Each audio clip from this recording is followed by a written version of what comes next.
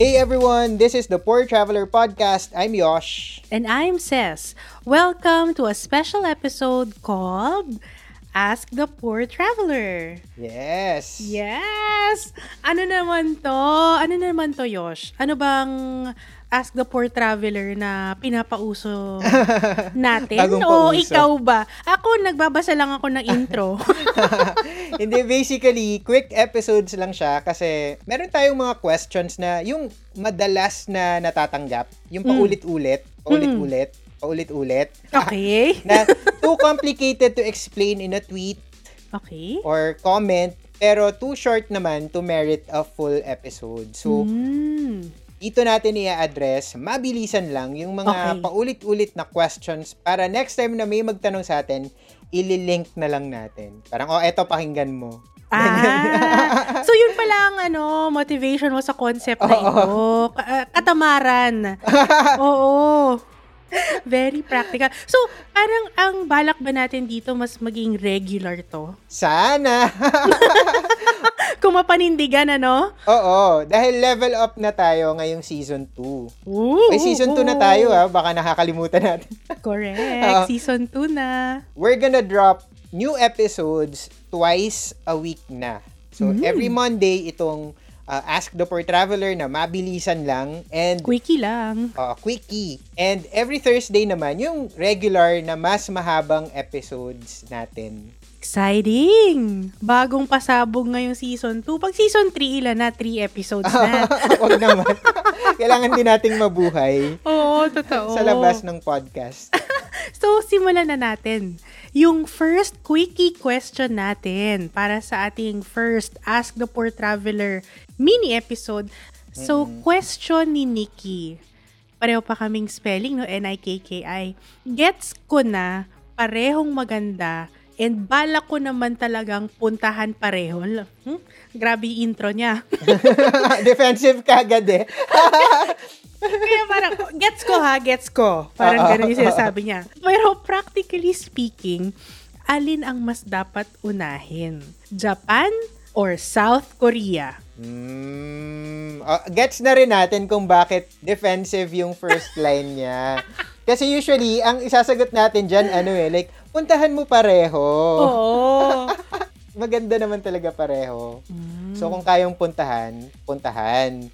Pero, ang tanong ni Nikki ay, alin ba ang mas dapat unahin? Oo. Practically speaking. Kiyan sa magiging sagot mo, Yosh. Alam mo, hindi ako pwedeng sumagot dito kasi pareho ko yung hindi pa napupuntahan. So, bilang Nikki rin ang nickname ko, tanong ko rin yan sa'yo, Besh. Pero sige, bago ko sagutin, hulaan mo. Ano sa tingin mo yung dapat based on your vibrations? Sa lahat ng pinagkukwento nyo sa akin, pareho ni Vince. Sa tingin ko, nafe-feel ko na ang sasagot mo dito, unahin si Japan. Tama o mali? Tama. Yay! Oo. Pero, hindi dahil sa mas maganda ang Japan or dahil mas masarap ang food or hindi sa ganon. For practical reasons lang na because it's easier to get a Japanese visa than a Korean visa. That's it. Dan. Yun lang.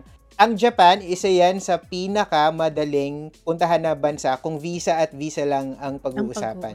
Kasi mas maluwag sila ng di-hamak kaysa South Korean Embassy. Meron din akong nakuhang tip about Japanese visa, di ba? May power siya, di ba? Correct mo na lang ako, Pag may Japanese visa ka, automatic, pwede ka rin pumunta ng South Korea. Fake news. Okay, linawin natin yan. Dati, kapag may Japan visa ka, mas madali sa'yo na mag-apply ng South Korean visa. Meron kasi silang tinatawag na OECD.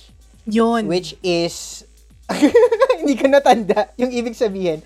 Basta samahan siya ng mga nations na mas madaling pumunta sa isa-isang bansa kapag member ka nun. Basta, samahan siya ng mga OECD nations. country. So, parang tayo, ASEAN, di ba? Oo, parang ganon. So, kunyari, yung South Korea, part siya ng OECD. Hindi ko na alam kasi kung ano yung specific steps now. Pero, mas madaling mag-apply, mas madaling makakuha ng Korean visa kapag nakapunta ka na or meron ka ng existing visa from other OECD countries. Oo. So, ang Japan and Korea ay parehong OECD countries, which means, in theory, dapat, kapag may Japan visa ka, mas madali nang makakuha ng South Korean visa. But? Like, last year or 2 years ago, nagkaroon ng announcement yung Korean Embassy na, mag-a-apply pa rin yon sa lahat ng OECD countries except sa Japan. Japan. Okay. Meaning, hindi mapapadali for you kung meron kang Japan visa. Kasi nagkaroon ng incident na merong mga applicants sa atin, mga Pinoy, na fini-fake yung Japan visa nila. So, sinuspend nila yon yung privilege. Pinoy travelers pa ang nakapahamak. Sa atin lang yun, I remember reading an article about that. So, yun, Nikki, no? Sana nakatulong ang aming mabilisang sagot. Sa iyong mabilisang tanong. Charos. Ay, wait, dadagdag ko lang.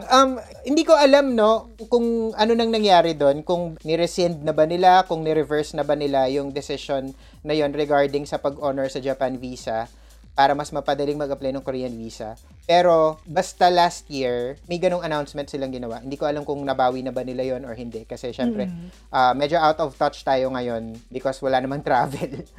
Situations are always changing. Oo. So, i-double check din nila. Baka kasi binawi na nila. Pero, yung last time na alam natin, ganon. Pero, regardless, whether may ganong privilege for Japan visa holders or wala, mas madali pa rin talagang kumuha ng Japan visa kaysa South Korean visa. Makikita mo yan pagdating sa sponsorships. Nice. Kapag mag-a-apply ka ng Japan visa as a sponsored applicant, the burden shifts to the sponsor. Meaning, hindi mo na kailangang ipakita yung financial documents mo. Kailangan mo lang ipakita yung documents nung sponsor mo.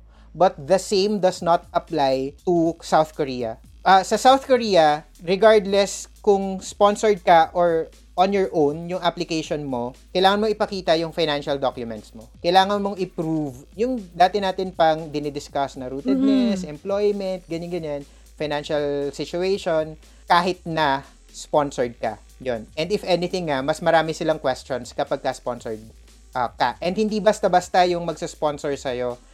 Yung Korea, medyo strict siya pagdating sa ganyan. Ideally, dapat parang kamag-anak mo talaga. Oo. Close relative. Mas madali.